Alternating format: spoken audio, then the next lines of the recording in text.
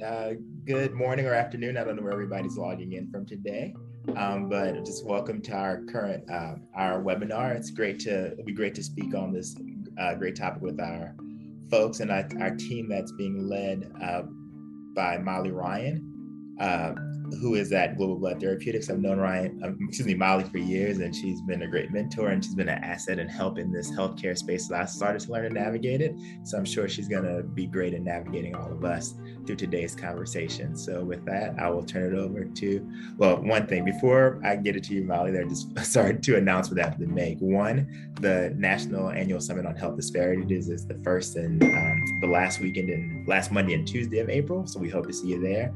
And two, if you or anyone you know is under 40 and work in the healthcare space and makes a good contribution to the healthcare space, please nominate them for a 40 Under 40 award.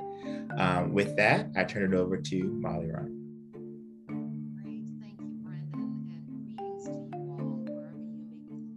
From.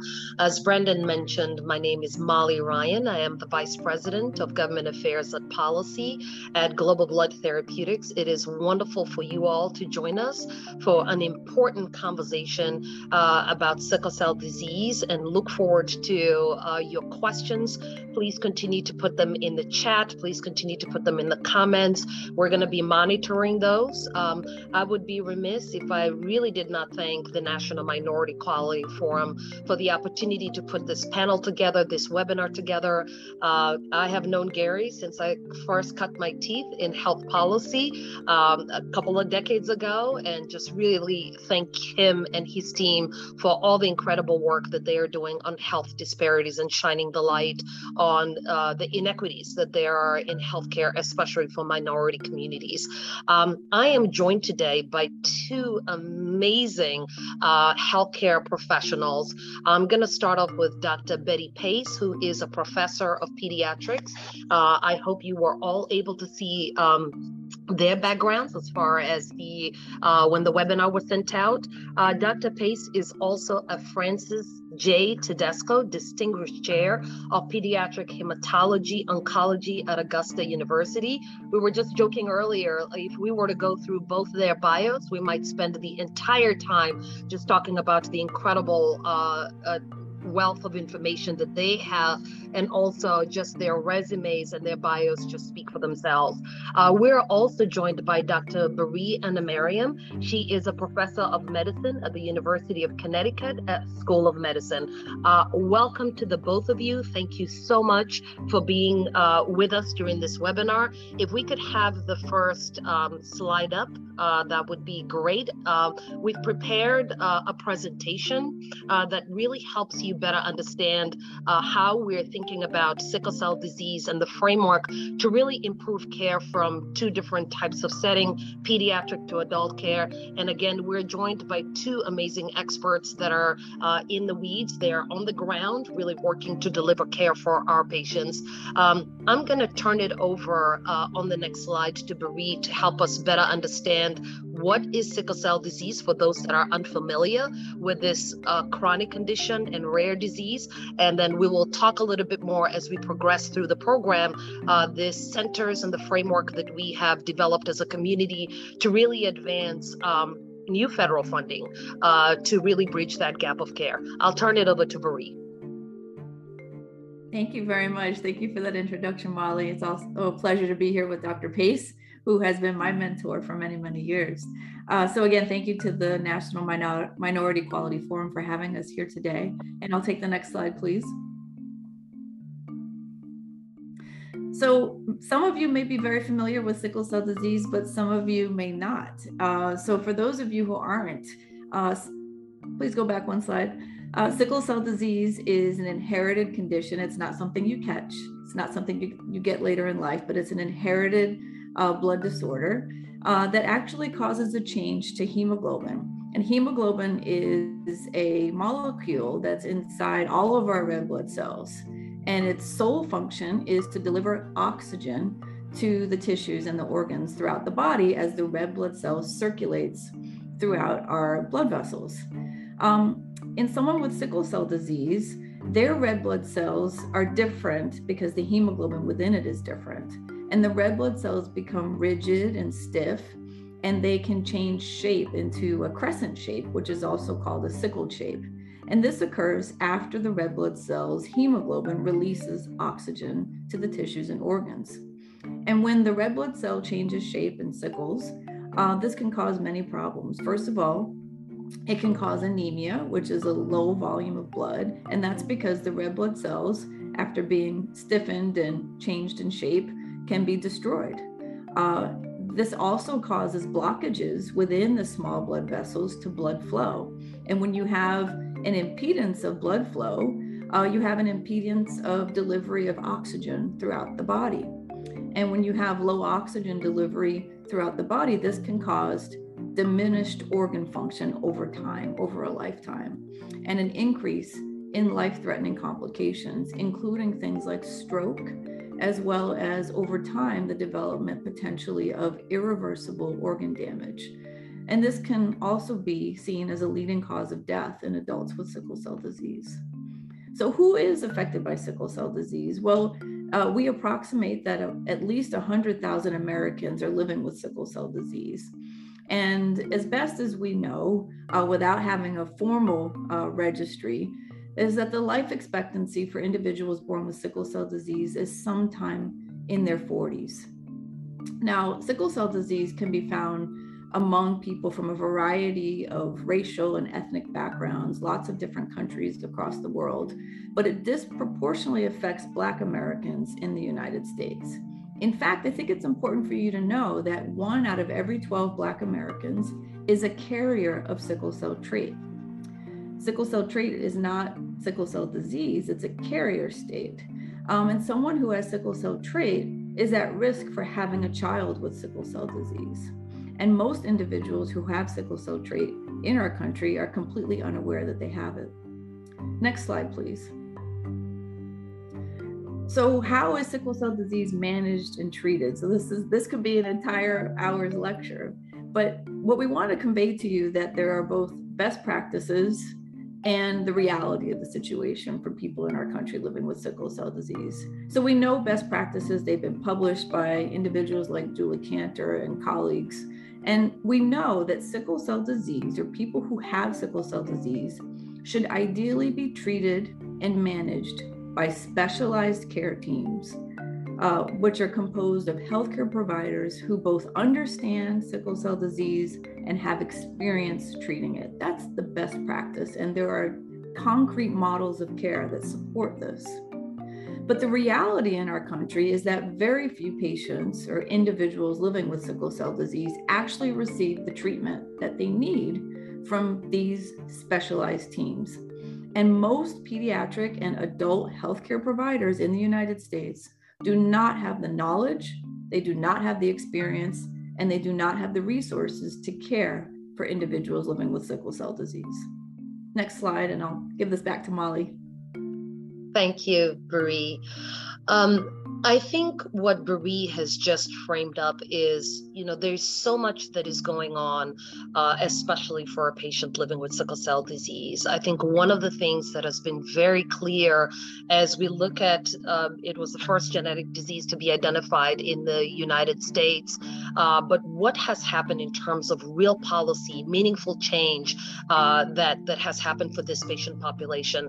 The good news is that there is a significant momentum on the national and state levels as it relates to sickle cell disease. Unfortunately, not very much has happened when you compare sickle cell disease to the other disease states, and I know we'll get to that in a couple of the other slides coming up.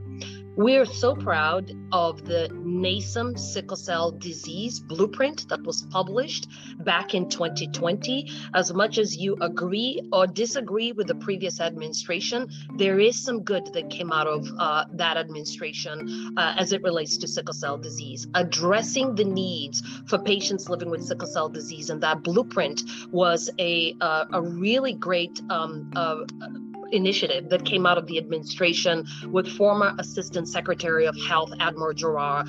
We were so delighted when that blueprint came out because it was a roadmap to help us better understand where we are today, but where we need to go tomorrow as it relates to policies.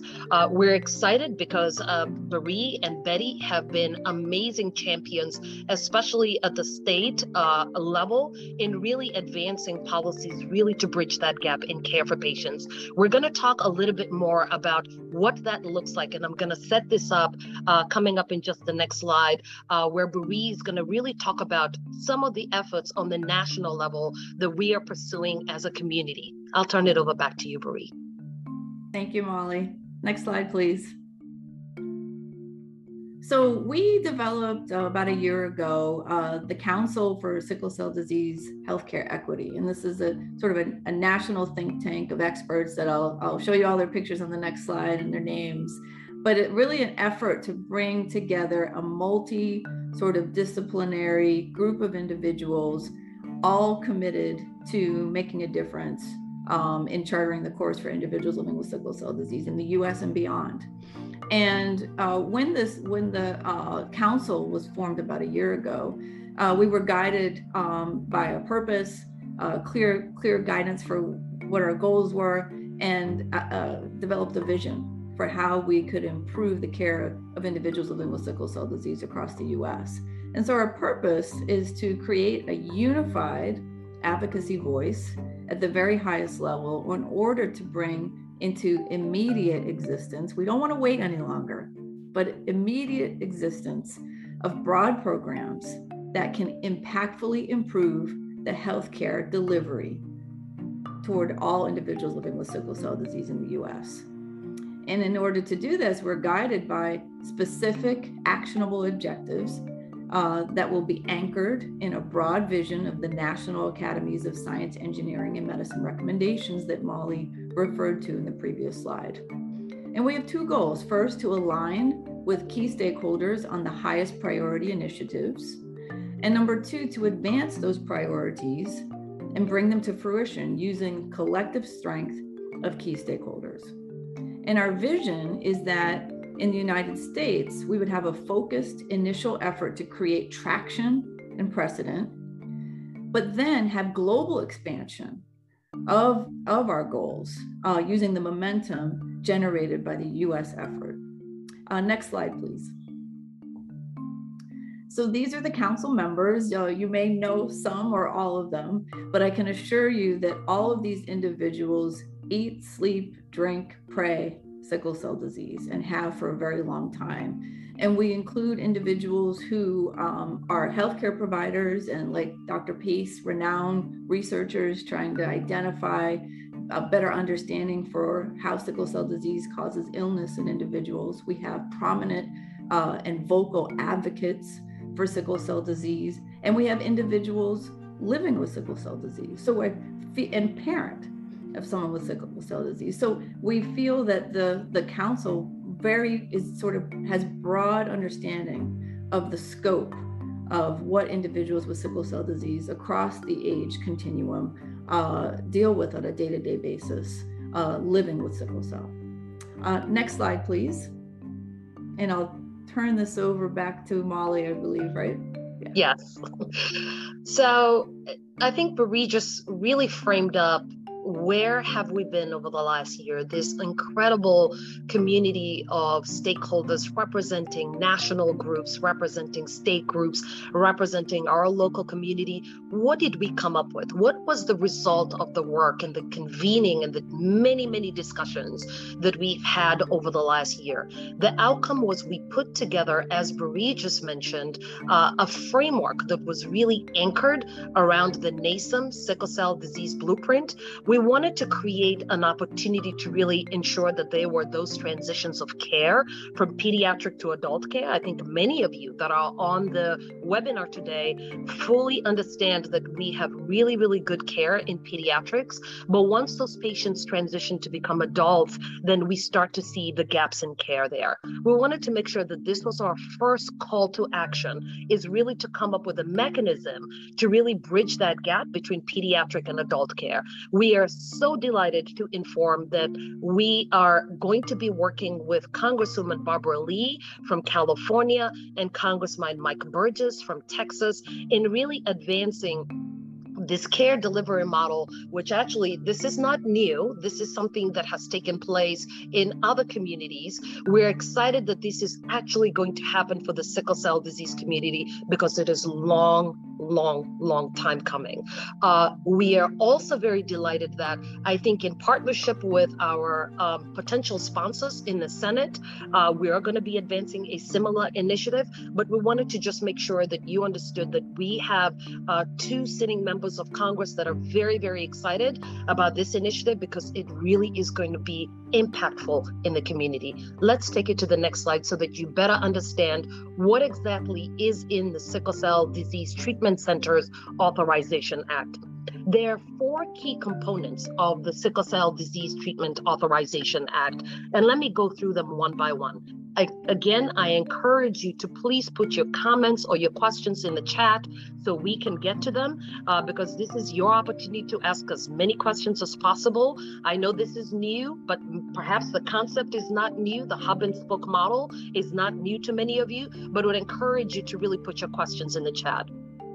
One of the things that the stakeholders that Bree mentioned under her leadership came together, the national and state and local leaders. One of the things was we wanted to make sure that there was continuation of the HRSA sickle cell disease treatment demonstration. We wanted to make sure there is some really good work that started as a result of that HRSA demo. And we wanted to make sure that that continued.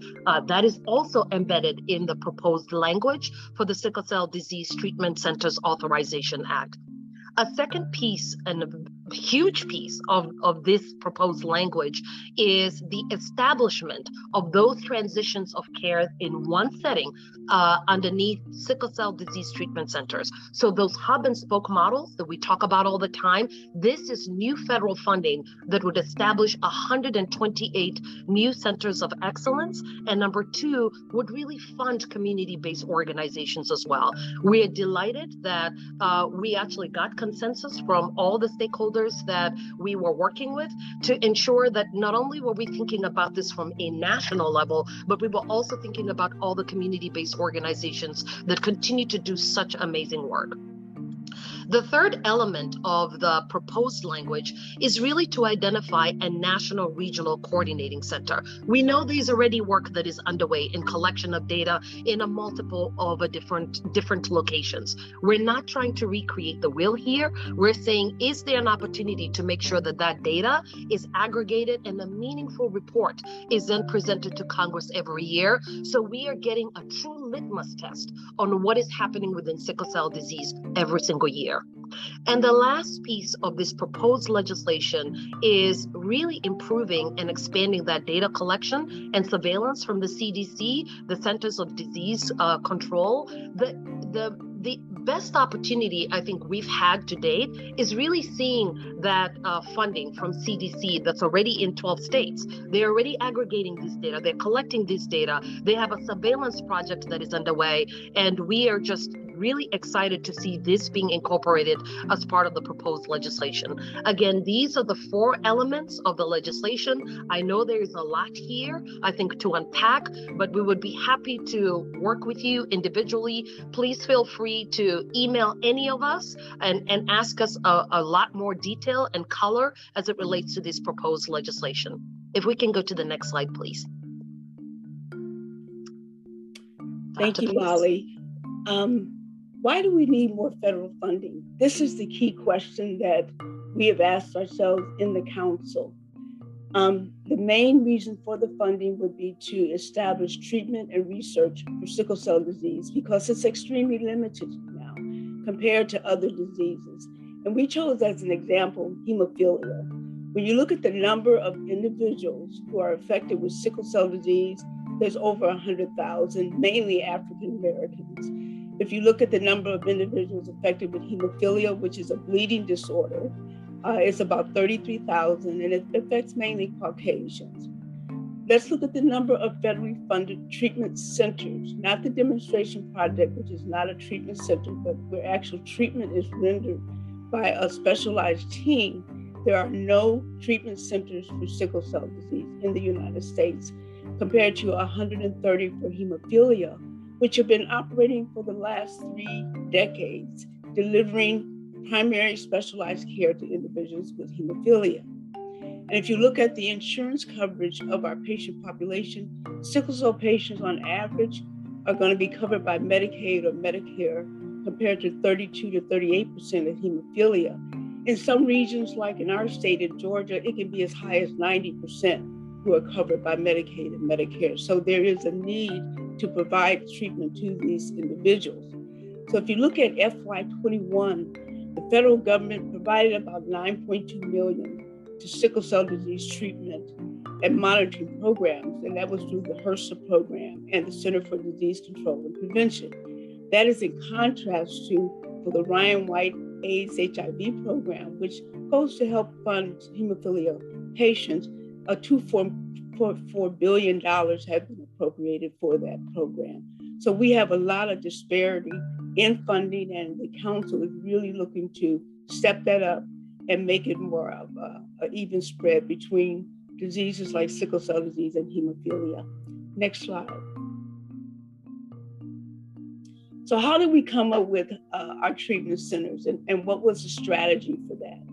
So we feel like for the Sickle Cell Disease Treatment Centers Act of 2022, that we have a need to fund about 128 sickle cell disease treatment centers based on a hub and spoke framework to treat, not to research, but to treat patients with sickle cell disease and other hemoglobinopathy or hemoglobin disorders.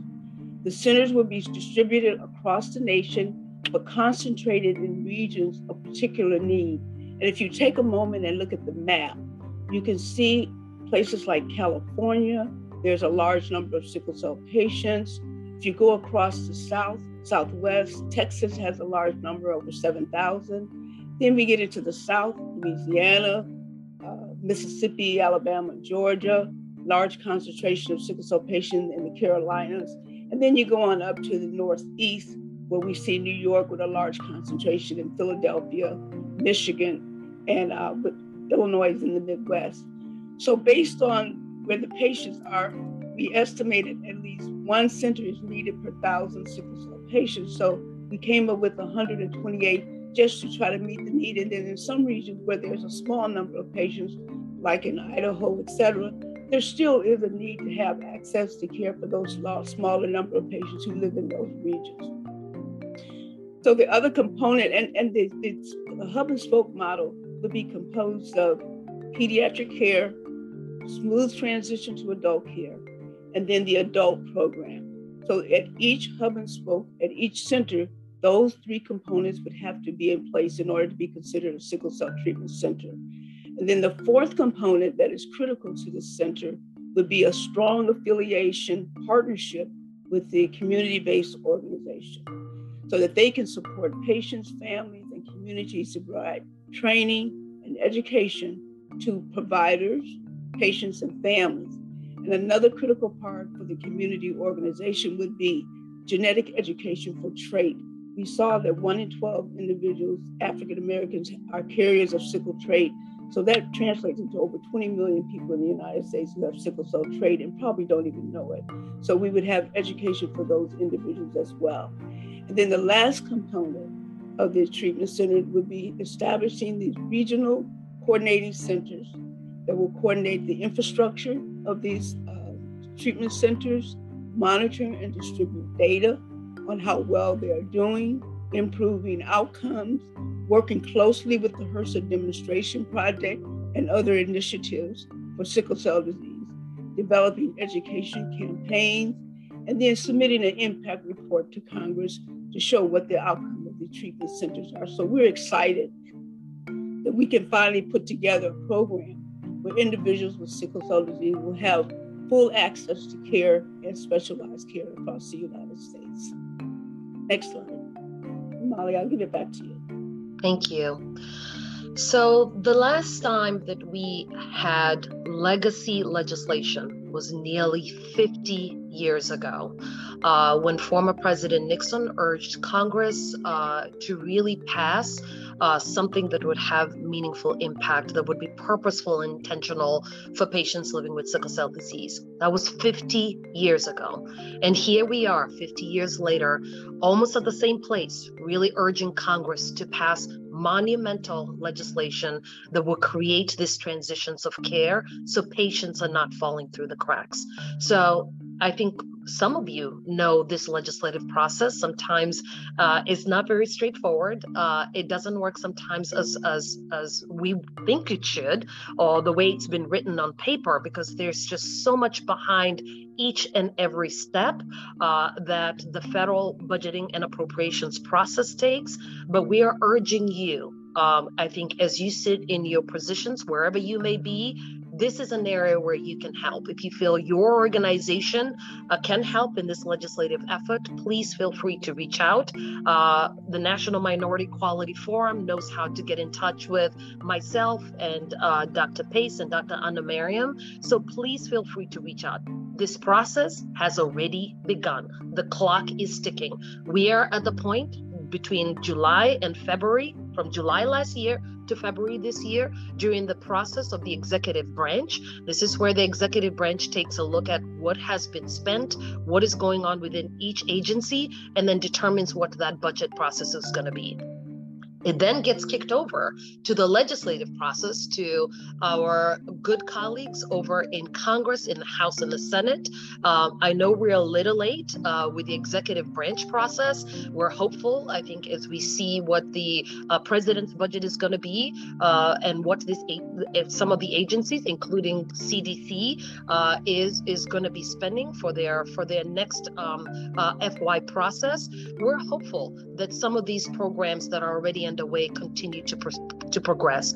We know even programs within CDC, the one that I mentioned that is a component of the language that is proposed right now, it is not fully funded. It is not enough. This 11 states that the CDC is working on to collect data, it's not enough. We need to expand that program. I think as we get to July and October, we know Congress now will finalize the spending levels. So we don't have a lot of runway. The runway is short, and we're urging you to raise your hand and help us with this legacy initiative. May I have the next slide, please? So I think as we wrap up our portion of the presentation, how best can we keep you updated on this important legislative initiative? The National Minority Quality Forum will add our respective contact information. Please let us know how we can keep you updated. And in addition to that, the stakeholders that are out here, you are the key in getting this passed. You are the voices that Congress needs to hear from in really urging them to pass this legislation. Please let us know how you would like us to help in informing your respective organizations on this legacy initiative. I know I see several questions that have come through the chat. So we are done with the formal part of the presentation, and we're now going to go into the Q&A. I'm going to start off already because we have several questions in the chat. Very interesting question that came in regarding gene therapies. Gene editing is a promising cure for sickle cell disease. Dr. Pace and Dr. Anna Mariam, can you give an update on what is going on as it relates to gene therapies and editing? Well, I mean, I can start. I think so. It's an exciting time. There's no doubt about it. I think it might be a little bit outside of the scope of this discussion, but gene therapy through gene editing, gene addition strategies really is an opportunity to potentially cure sickle cell disease. Traditionally, the cure for sickle cell disease has relied on bone marrow transplantation from somebody who matches the individual with sickle cell immunologically very well. So that's usually a full sibling, same mom, same dad. And we know that individuals with sickle cell disease in this country are far less likely than other individuals needing bone marrow transplants to have a sibling that matches them well enough, and a sibling that doesn't also have sickle cell disease who wouldn't be a suitable match. So even though that's a known cure for sickle cell disease, in the first transplant, in a young person with sickle cell disease took place in the early 80s, maybe 40 years ago, we still are not able to offer that universally to all individuals with sickle cell disease. So gene therapy uses bone marrow transplantation as the backbone of the treatment, but the individual is their own bone marrow donor. So theoretically, gene therapy could potentially be a potential curative option for all individuals with sickle cell disease. So just keep in mind, this is all still experimental. There are lots of clinical trials examining this, but to try to connect this to what we're talking about today, if you can envision a future where something like gene therapy or some other treatment, whether it's gene therapy based, whether it's a pill, an infusion, whatever, is out there that could significantly change the course of the disease or even cure it, individuals with sickle cell disease aren't going to be able to get it if they don't have places to receive comprehensive care. So that's the fundamental thing that we're talking about today. How do we make sure that the tools that we have today to provide care with individuals with sickle cell disease of all ages, and the tools that we envision for the future coming down the pipeline, how do we make sure that all Americans with sickle cell disease, and eventually all individuals across the globe with sickle cell disease, have access? They've got to have treatment centers of excellence. So that's my answer to that question. I don't know if you have anything to add, Dr. Pace. I think you answered it very well. And just a little bit about the gene editing. That is a very complex technique that is being pursued, and it would allow us to hopefully one day give someone a treatment where their genes would be edited inside their body, and then there would no longer be the need for a bone marrow transplant. So we're not there yet, maybe another couple decades, but it's a very exciting time for gene therapy and gene editing. Wonderful. Thank you both so much. We do have a question from Kennedy Jones. Kennedy asks, as a genetic counseling student, how do you think genetic counselors can be included into the interdisciplinary team for the hopeful treatment centers? I know, Dr. Pace, we just had this conversation, especially as it relates to sickle cell trait, and really incorporating, I think, those disciplines as part of the overall care for some of these treatment centers. Would love to hear a little bit more about how you're thinking about that. Yes, a wonderful question, and thank you for asking. Genetic counselors are very rare. We don't have enough genetic counselors in the United States to be able to populate all of our treatment centers, and that is my understanding of it. But we do definitely need genetic counselors to become a more active part of the actual sickle cell disease program, so that they can give the genetic education that is needed for families and family counseling. So definitely we would want genetic counselors to be a part of the treatment centers, and it would be wraparound services, not only genetic counseling, social services, comprehensive care, the dentist, ophthalmology. So we're talking about centers where all the care could be delivered, and genetic counseling would be part of it. Now, when it comes to sickle cell trait, where we have the larger number, because we don't follow trait patients in the sickle cell centers, usually they're followed by the general pediatrician or the internist.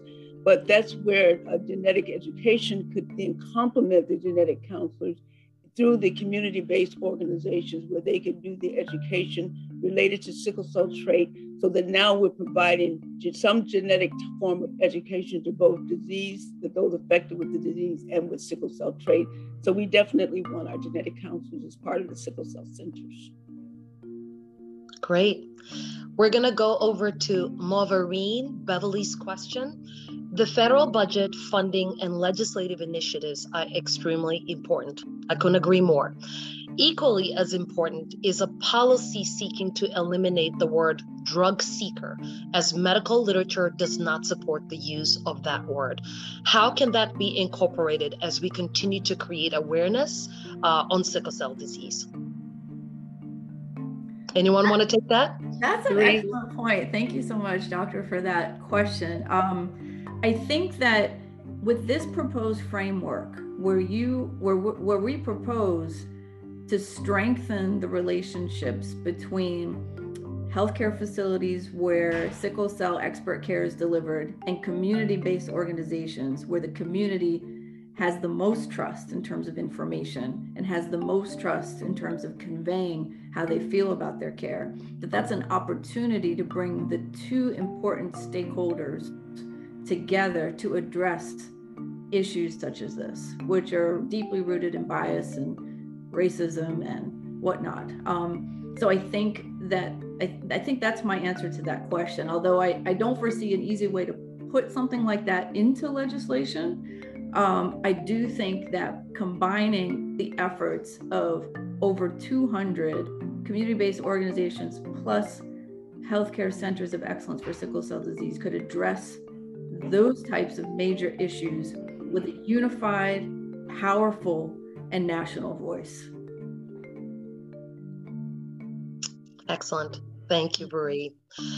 We have another question from, I hope I don't mess up your name, Oladipo Cole. Regarding CMS as it relates to reimbursement, Dr. Andemariam and Dr. Pace, can either of you comment on the efforts that potentially could be underway to really address that lack of provider reimbursement? And I'm going to add my own twist to this as well. Apologies, Oladipo Cole, I'm going to add to this, the lack of providers really to manage sickle cell disease. No, I can take a stab at it. As you had stated earlier, Molly, for the most part in pediatrics, we have pretty good care delivery systems for individuals with sickle cell disease, because for many, many years it was considered a pediatric disease, and we didn't have individuals living to adulthood, a significant number. But of course, the landscape has changed significantly, and now we expect individuals with sickle cell disease to live well into adulthood. But there is a lack of adult providers who have the expertise to take care of adult patients. So I'm hoping that these sickle cell disease treatment centers would help to address that issue by providing more expertise in the adult providers, where it becomes more of a generalized disease, a primary care type disease, so that we don't have to necessarily have it be hematologist, although that would be our preference, but someone who has learned the expertise to take care of adults with sickle cell disease. So I think that the whole issue about Medicaid and the number of our patients that are on Medicaid in these centers, I'm hoping once we get them into these sickle cell centers and they get good care, the whole issue about drug seeking, maybe it would become less of an issue because they have some place to go to get their care and not trying to go to emergency rooms where people really get turned off by them. So I think that's important. And I'm sure Molly will have some comments about the Medicaid and the effort to improve that, because that is an important piece of this whole council activity that we're carrying out. Molly? Absolutely. We know that there's a significant Medicaid patient population within our patients that we see in sickle cell disease. So I think one of the areas that we're really being thoughtful of is ensuring that the system, as we work with CMS, and I see we already have a comment from the Centers of Medicare and Medicaid Services, we would love to partner with you to see what could we be doing differently in really managing this patient population. So again, I think as Dr. Pace mentioned, from that pediatric transitions of care, from pediatric to adult care, most of the patients right now are seeking care in the emergency room. And we know that it's not usually a conducive place, really, especially if you're struggling with a chronic condition. So we look forward to partnership with CMS in really advancing, I think, this whole framework of the centers of excellence under the sickle cell disease treatment centers. Let me go to another question that was asked by the audience. We don't have a name, but what does the treatment landscape look like? Well, we may have these treatment centers and places of care that patients can go to, but what does the treatment landscape look like based on what either of you have seen in terms of managing patients? Is the question about like the current treatment landscape? Is that fine? Yes. Yeah, so I think that's important. I think Dr. Pease touched on this a bit. So I'm an adult-focused expert in sickle cell disease, training in internal medicine and hematology. So I see the disparity in care for adults living with sickle cell disease every day. When I look at this in contrast with other conditions that affect adults, even rare conditions like hemophilia, I'm the director of our hemophilia program as well. And there are great resources to develop and fund staff, healthcare staff and social workers to take care of individuals living with diseases like hemophilia. But the landscape in sickle cell disease is quite different. And I think a lot of that is embedded in the fact that what Dr. Pace was saying, that this was considered for a very long time to be a disease that primarily affected children. So the adult-oriented medical professionals would say, well, we haven't had much experience taking care of adults with sickle cell disease. We don't feel like we have the knowledge base or the experience to guide us. But I don't think they get away with that anymore, because for quite some time, kids with sickle cell disease, like Dr. Pace said, are expected to make it to adulthood and thrive and live way beyond that. But if you think about how, for example, an adult-focused hematologist becomes a specialist in our country, well, they typically do a combined hematology oncology fellowship training. And although I don't have the data and the statistics to support it, but having been here for nearly 20 years in this field, I can tell you that the overwhelming majority of individuals that go into a hematology oncology fellowship that's adult oriented do it because they're really interested in oncology primarily. So you've already gotten so a substantial proportion of the individuals who should be experts in sickle cell disease simply just aren't interested in the hematology side of things, which is where sickle cell disease lives. And then if you look at those who are interested in hematology, the overwhelming majority of them are interested in other things like bleeding disorders like hemophilia, or clotting disorders, or blood cancers like leukemia and lymphoma and multiple myeloma. So there are very, very, very few doctors who go into the field of hematology oncology because they specifically want to take care of adults with sickle cell disease. So that's the landscape. The landscape is there's basically just maybe a few dozen at this point adult focused hematologists, oncologists around the country who specialize in sickle cell disease. And what that means is, as Dr. Pace was saying, is that, the majority of adults with sickle cell disease in this country are not getting specialized care. And because they're also getting, as Dr. Moverine mentioned, since they're often exposed to conditions of racism and bias when they do go to emergency rooms or maybe to primary care physicians, or when they're hospitalized, they often try not to seek care, even if they're having an acute issue, whether that's pain or fever or infection. And so they are not getting quality care. And if they are, they're only going when they feel like it's something serious. But as I told you in the earlier slides, a lot of times what's happening to individuals with sickle cell disease is happening within the blood vessels. These blockages that are occurring and causing slow chronic organ damage over time are not felt. So they're not being screened for these potential complications or treated in a way to prevent them. So I hope that gives some understanding of kind of where we are now, which is we're not anywhere close to where we need to be. Fantastic. Let me turn it over, I think, to Dr. Pace. We have a question from Pat Corley. Will the centers underneath this framework be freestanding specialty settings, partnered and not integrated in the usual hematology system? We'll start with Dr. Pace, and Dr. Andemariam, if there's anything else you'd like to add to that. Very good. Actually, that's a good follow-up to the landscape question.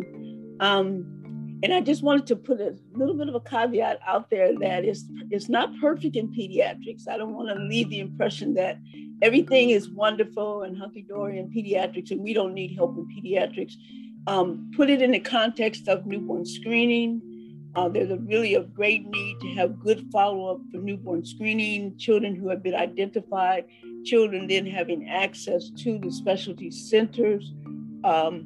For instance, where I am in Georgia, we have a lot of children who are in South Georgia who do not have the access. That's where the hub and spoke model would come in so that we can provide access for those patients, even in pediatrics. And we were experiencing some of the same things where a lot of the pediatric hem-onc doctors only want to do oncology versus the hematology. So we have some of the same challenges on the pediatric side. So the question about, remind me again, Molly, the question. Will the centers, absolutely, will the centers be freestanding? Yes. So this is an important question. In pediatrics, almost all of our specialists, like myself and my colleagues, we're all pretty much associated with an academic center. So it's almost impossible to develop treatment centers without them being associated with academic centers in pediatrics. Now, in adult medicine, you might be able to do that, but I think it would be challenging even in adult medicine. So we have to come up with some way to integrate these two entities, the pediatric hematologist who's associated with the academic center and the sickle cell disease treatment centers. We've never had this concept before of a treatment center. So there are comprehensive sickle cell programs in the United States already, but most of them are state-funded programs. They're not federally funded. So I envision this as something where we can expand on now comprehensive centers that most of the time are underfunded, cannot provide all of the care, that we can expand and make these sickle cell treatment centers. And I just don't see them being freestanding away from academic centers. Possible in adult, but in pediatrics, I think they'll be connected to academic centers. Fantastic. Dr. Anna-Mariam, would you like to add anything to that? Yes, I mean, I agree. I agree with Dr. Pace. I also think that some individuals on the council had experience with sort of community-based freestanding units to be able to focus on treatment of individuals with sickle cell disease. And although those are not the bulk of the model across the U.S. for adults, there are some pockets where that does exist. And I think that in the language of the bill, we were very careful to say that various entities, including academic medical centers, community health centers, federally qualified health centers, could be eligible as long as they fulfill certain criteria of having an expert in sickle cell disease, having a care team, having an infusion center, having access to the acute and chronic care needs of individuals with sickle cell disease, social work, psychology, telemedicine. So as long as these potential freestanding centers have all of the required elements, I think that they would be able to fulfill the eligibility criteria, and it would help us expand the current model of care, which we've already said isn't really working, because not everyone, like Dr. P said, not everyone with sickle cell disease lives near an academic medical center. That's not their fault. So we have to sort of change the model to be able to allow for that access.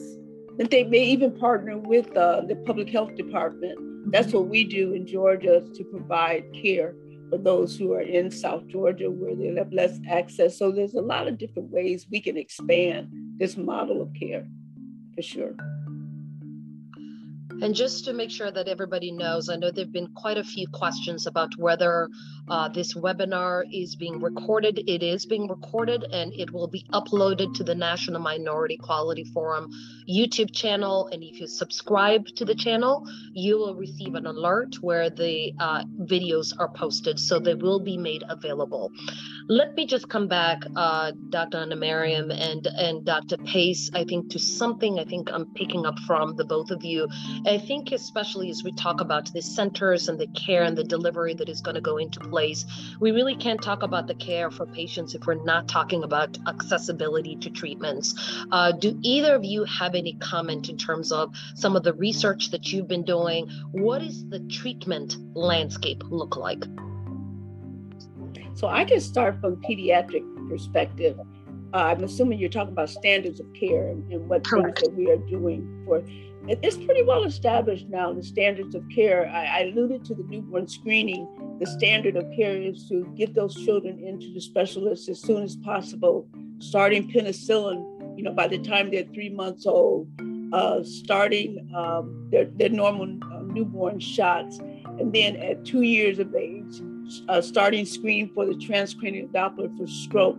These are all standard of care now, and they need to come to a sickle cell treatment center in order to receive this, because most pediatricians don't feel comfortable doing this. And the other big standard of care that we almost 100% take care of is offering hydroxyurea as the main medication for preventing pain episodes and for inducing fetal hemoglobin. And because it is a chemotherapy-like drug, most pediatricians don't feel comfortable prescribing the drug. So we have to be able to do that as well. But we have very, very clear outlined standards of care, the things we're supposed to deliver to sickle cell patients, how often they come in for follow-up, for checking their blood counts, et cetera, so that we can put this into place in the treatment centers, so that hopefully we'll do screening and pick up on things early, yearly eye exam, preventative measures, so that we can avert some of these complications. So that's what we do on the pediatric side. And then of course, transition to adult care is really critical, making sure there's a strong transition program in. So, because that's during the time where we see a lot of patients fall off, the death rate increases during that transition time. So if we have both a pediatric and adult component and the community as part of the treatment center, then we can address standard of care, I think, in a more systematic way. Marie, your comments? I 100% agree. I mean, in adult sickle cell care, we don't have as established approaches or as uniform approaches to care, although I think we're headed that way. One of the things that I think is important for the audience to understand about optimal care delivery in sickle cell disease is the availability of healthcare providers to be able to see patients on a daily basis. So sickle cell disease is not the kind of disease where you can just do a once a month or once every 3 months or once a year follow-up, because the nature of the disease is that there are these exacerbations of pain, or the development of fever or infection, or the need, for example, for a transfusion because the blood counts get very low, or the need to deliver certain medications in a healthcare provider's office.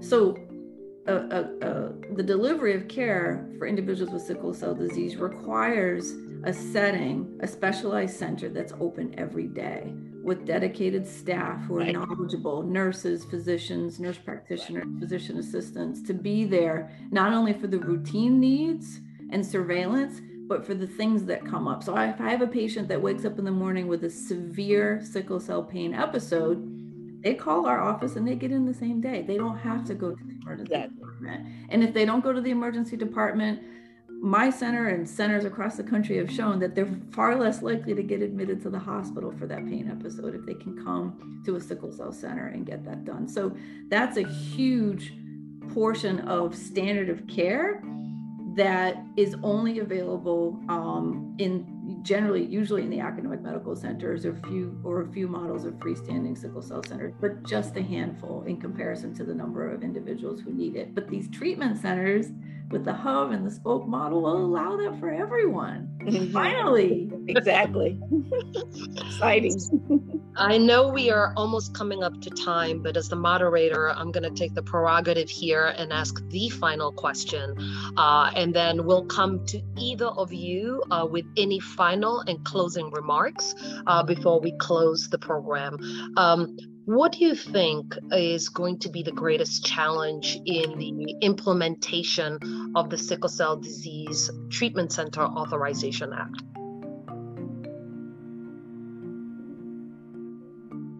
Well, I think I'll try to take a crack at that. I think that there's a little bit of sticker shock here, the price tag, which we've really not addressed, but it's hundreds of millions of dollars. And I've learned a lot from Molly in this process to understand that that's not a lot of money to ask from the government. And we are long overdue for it. And we need these hundreds of millions of dollars in order to deliver the care. sickle cell population and community needs. So I think that's going to be the first hurdle, is to convince even ourselves that this is not too much to ask for. It isn't. It's what we need. The rationale is there. And I believe if funded, it will not be difficult to get these sickle cell treatment centers and community-based organizations and data collection and surveillance and reauthorization of the treatment demonstration programs implemented or continued. I don't see that being difficult at all. There are plenty of individuals who are expert in sickle cell disease, as well as community-based organizations already doing the work, who would be fantastic applicants for this money in order to do this work. That's not the issue. It's just getting this passed. That's what I'll say. Wonderful. I agree with you. I think for me, I think we're still going to have a challenge. If we're going to get 128 centers up and running, having enough docs, because in each center, remember, we want pediatrics and adult to have enough people who can actually be expert and run these centers. I think we're going to have to go outside of hematology to do this. We're going to have to train family medicine doctors, internal medicine doctors, pediatricians who have an interest in sickle cell disease, and they become the experts, so we can have these 128 centers across the country, and the spokes. There are going to have to be a lot of spokes in order to make sure that there's access to care. So I think for me, just seeing how we're starting to struggle even in pediatrics with having enough physicians to care for them, we're going to have some type of strategy to develop that infrastructure so that we have enough people to take care of. Because the patients are there, we just need the physicians to take care of them. So that'll be our challenge.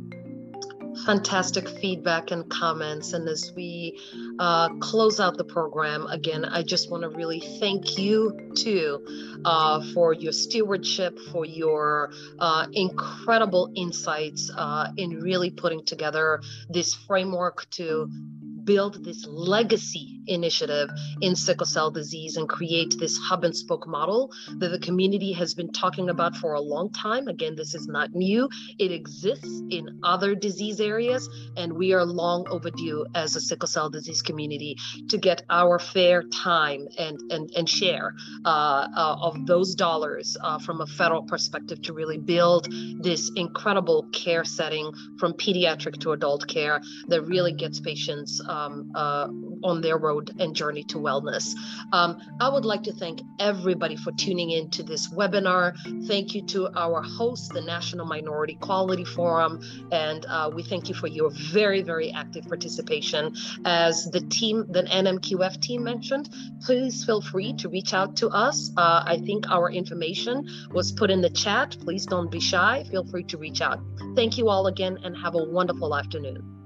All right. Well, yeah, thanks again, Molly, for leading the conversation. I'm just going to put it out there, your email address, if folks want to get in touch with you. I'm just making sure it's right. It's mryan@gbbt. I'll then let mryan@gbt.com. That's correct, right? That is correct, Brandon. All right. So if you have any questions or concerns, please contact Molly. She's obviously great at this and knows this space. And again, thank you for just this, everybody in the audience, for this robust conversation. It's just great reading all the comments and all the questions. Keiko, thanks for putting this together as usual. And Docs, we really appreciate your expertise, and we hope to hear from you soon. And we love working with you at the NMQF. With that, we'll see everyone next week. Thank you so much. Bye. Bye, everybody.